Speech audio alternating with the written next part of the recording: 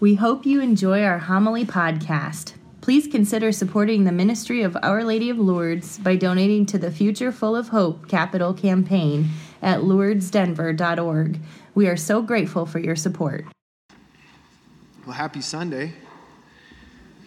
This is, I guess, the soccer crowd.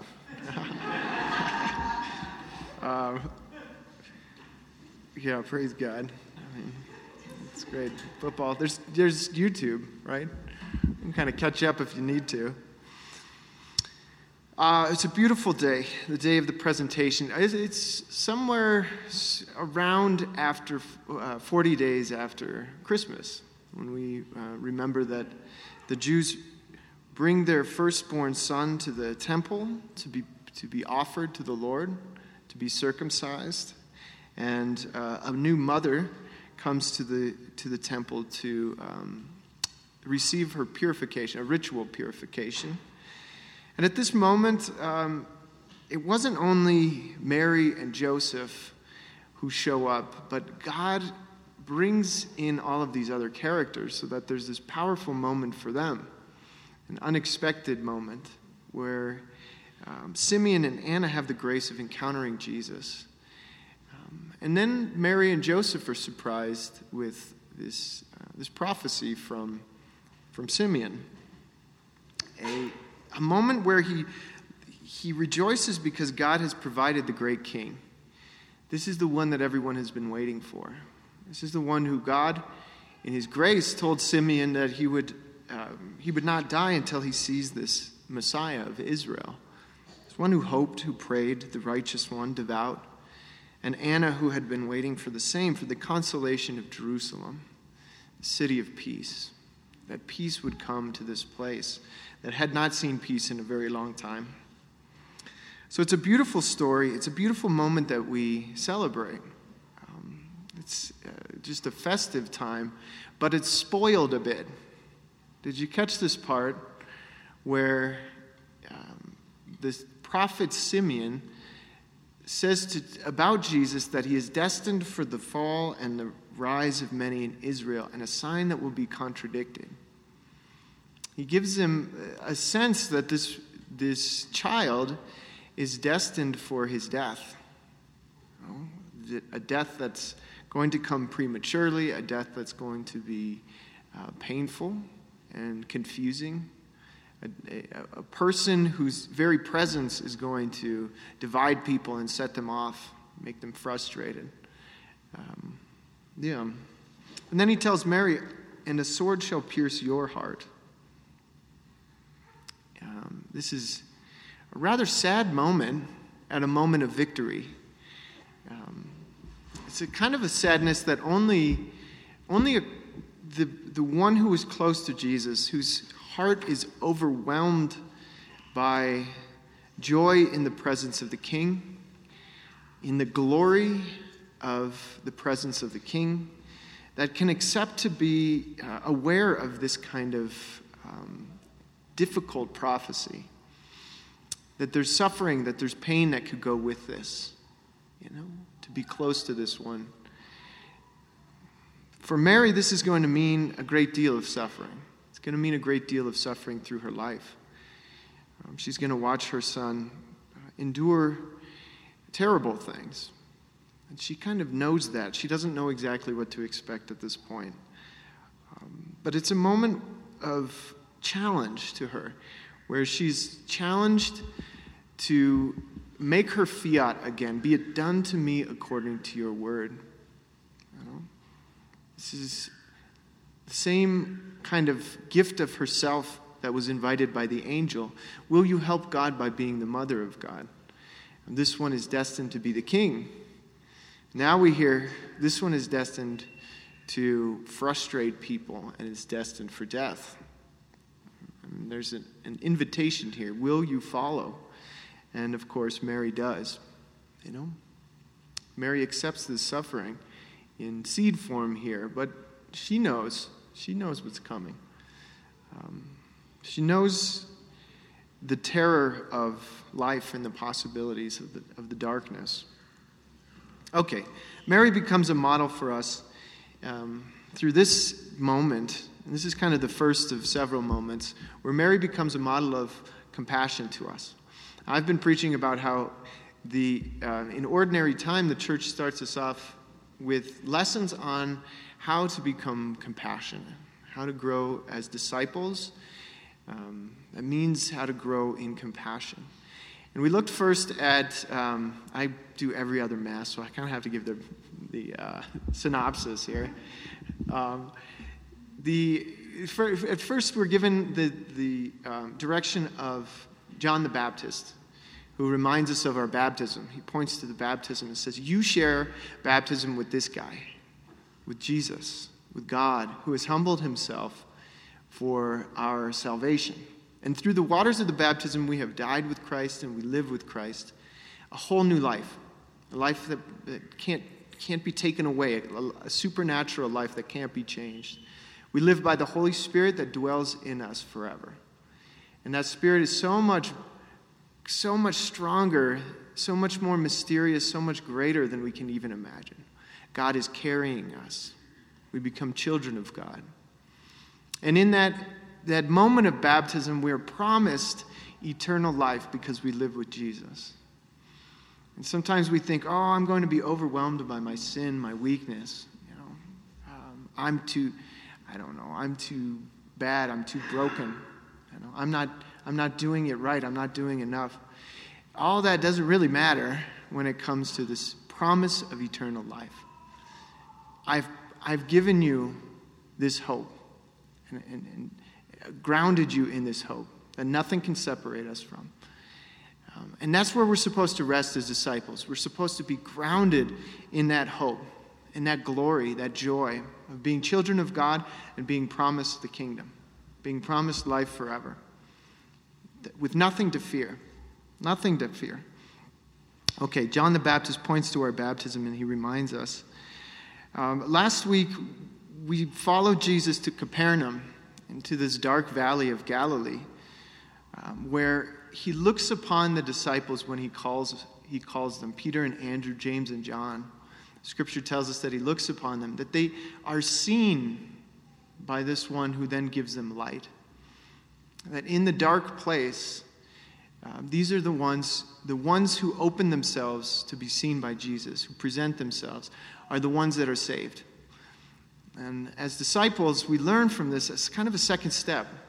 Grounded in the confidence of baptism, we have the courage to say, here I am, Lord, in all my darkness and all my weakness and all my fears, and to present ourselves to the Lord. And that's an essential part of our prayer life.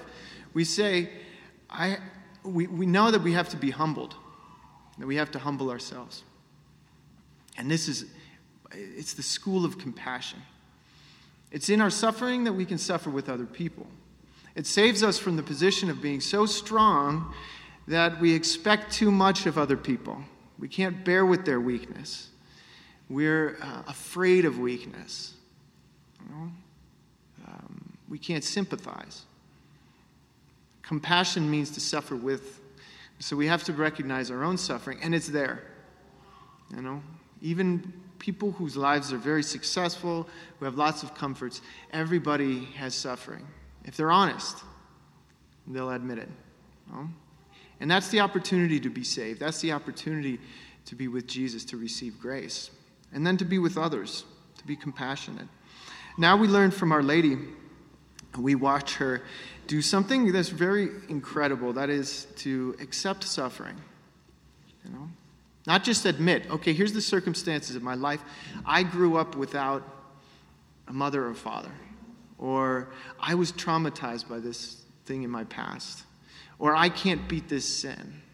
Or I have this weakness I have this frailty. I suffer something. In this case, the world is suffering around us. It's very painful. Can you accept this? It's very hard to accept suffering.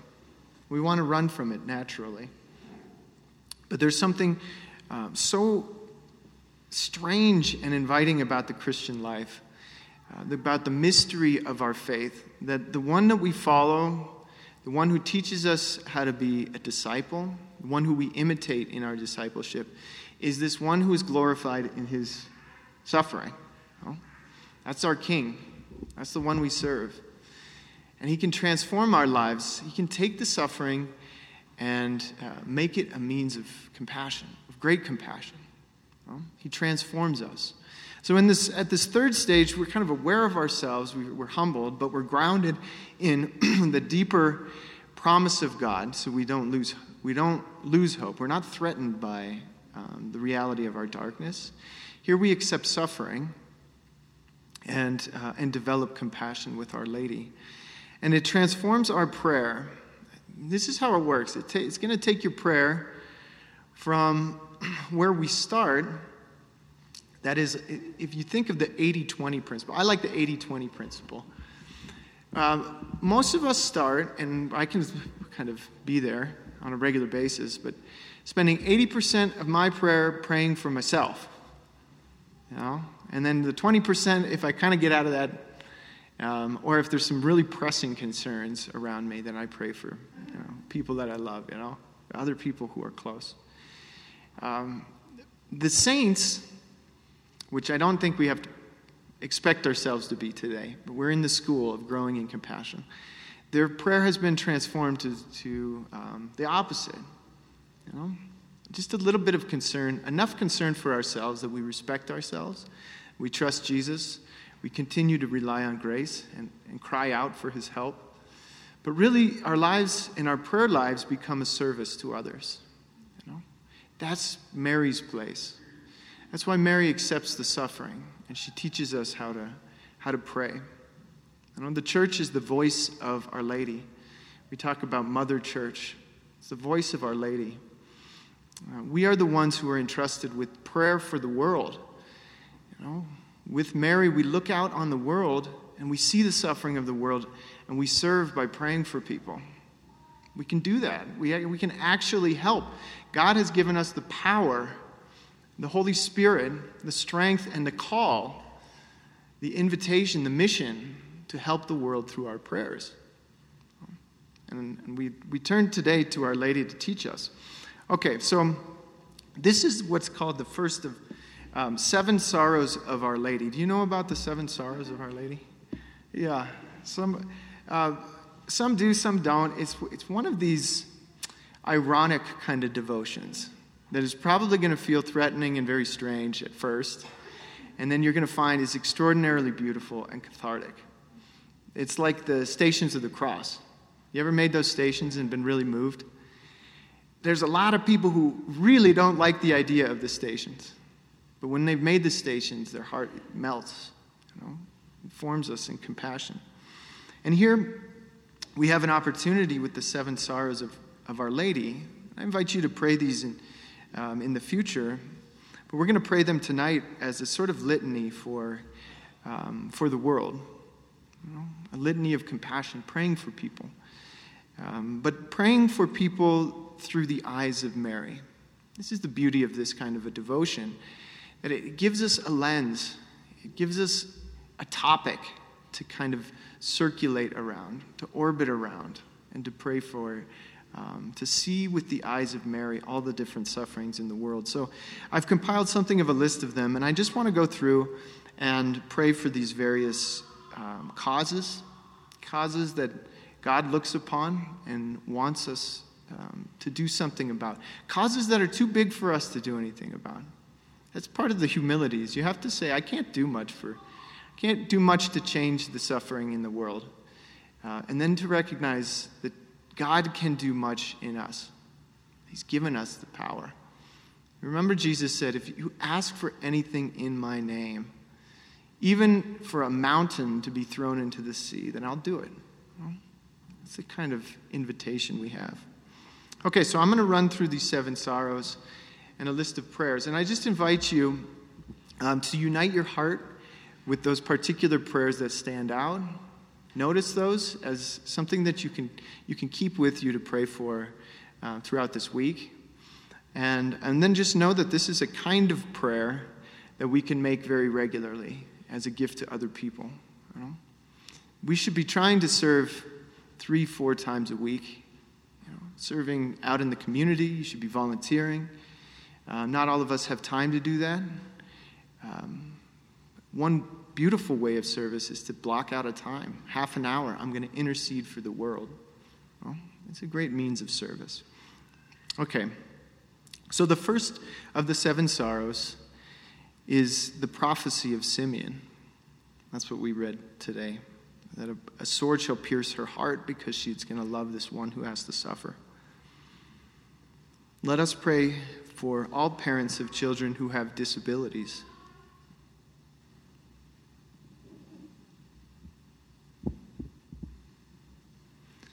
Let us pray for all parents of children who suffer illnesses.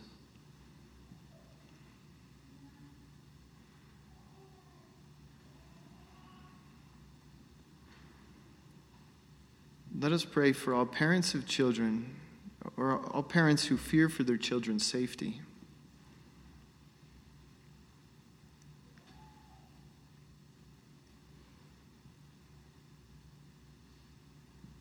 The second sorrow of Mary is the flight into Egypt.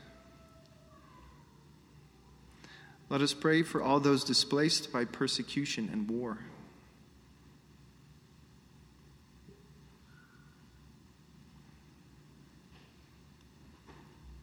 Let us pray for the unemployed.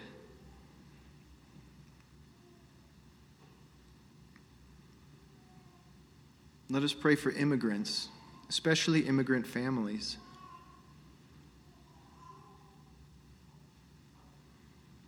Let us pray for all the homeless.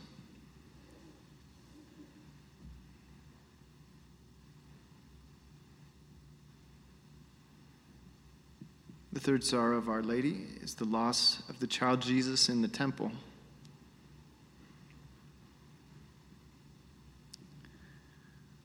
Let us pray for all victims of human trafficking.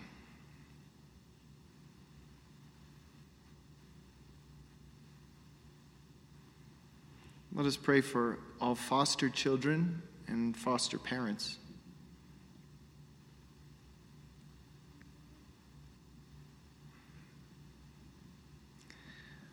Let us pray for all those who feel estranged from parents or from family.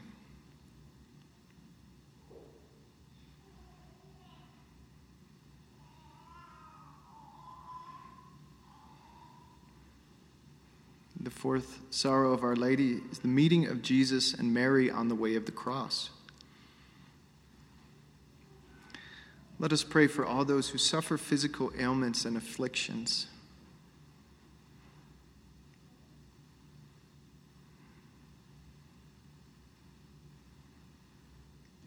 Let us pray for all caregivers and those who work with the suffering.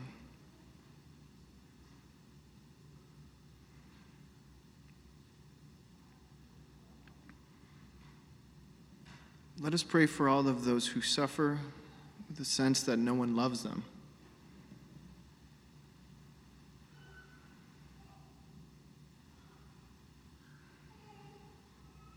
Let us pray for all traumatized by war and violence.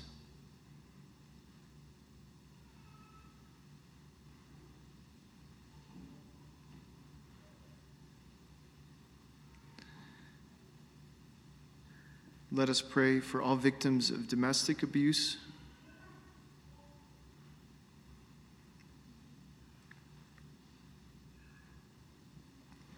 The fifth sorrow of Mary is the crucifixion.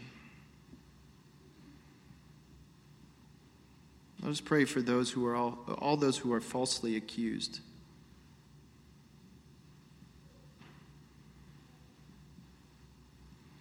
Let us pray for all of those who face capital punishment.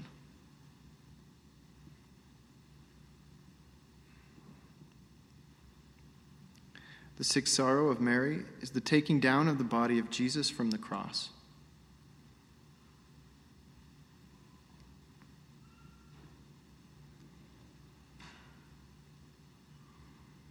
Let us pray for all parents who have lost their children by miscarriage.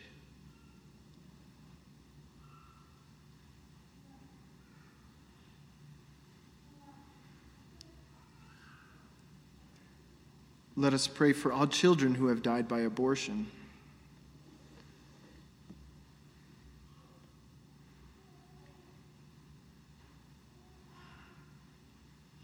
Let us pray for all of those who die with no one to bury them.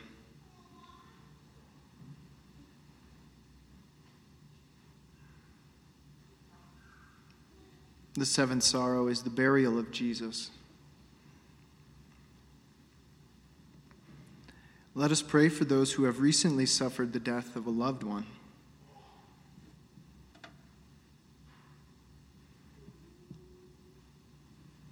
And let us pray for those who live without hope of eternal life.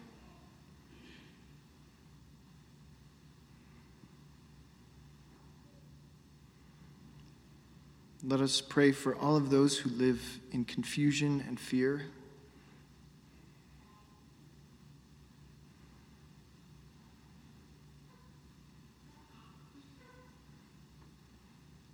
Good and loving Father, we offer you all of these prayers with confidence with confidence in the name of Jesus and confidence in the intercession of Our Lady. Lord, we care about the world. We know how much you care about the world. Lord, look upon our suffering with mercy. We thank you for hearing our prayer and answering our prayers. We know that you have come to save us. You've come to save us from death and from pain and from suffering. And we trust that eventually that will be done throughout the world. Lord, we take up our mission to intercede on behalf of the world. We accept our suffering as a means of compassion, as a way of staying with the world, as a way of keeping our eyes open to the suffering of those around us. Lord, we ask you for the grace to help us to serve, to help us to pray, to intercede on behalf of others. We thank you for the great gift of your resurrection and the hope that it gives us and to many. Lord, we thank you for your victory over sin and death and darkness. We thank you for your presence in our lives. Lord, that we might rejoice with Simeon and Anna because we have found you. We thank you for the great gift of yourself in the Eucharist. Lord, the presence of our King that we hold in our hands and we hold in our hearts.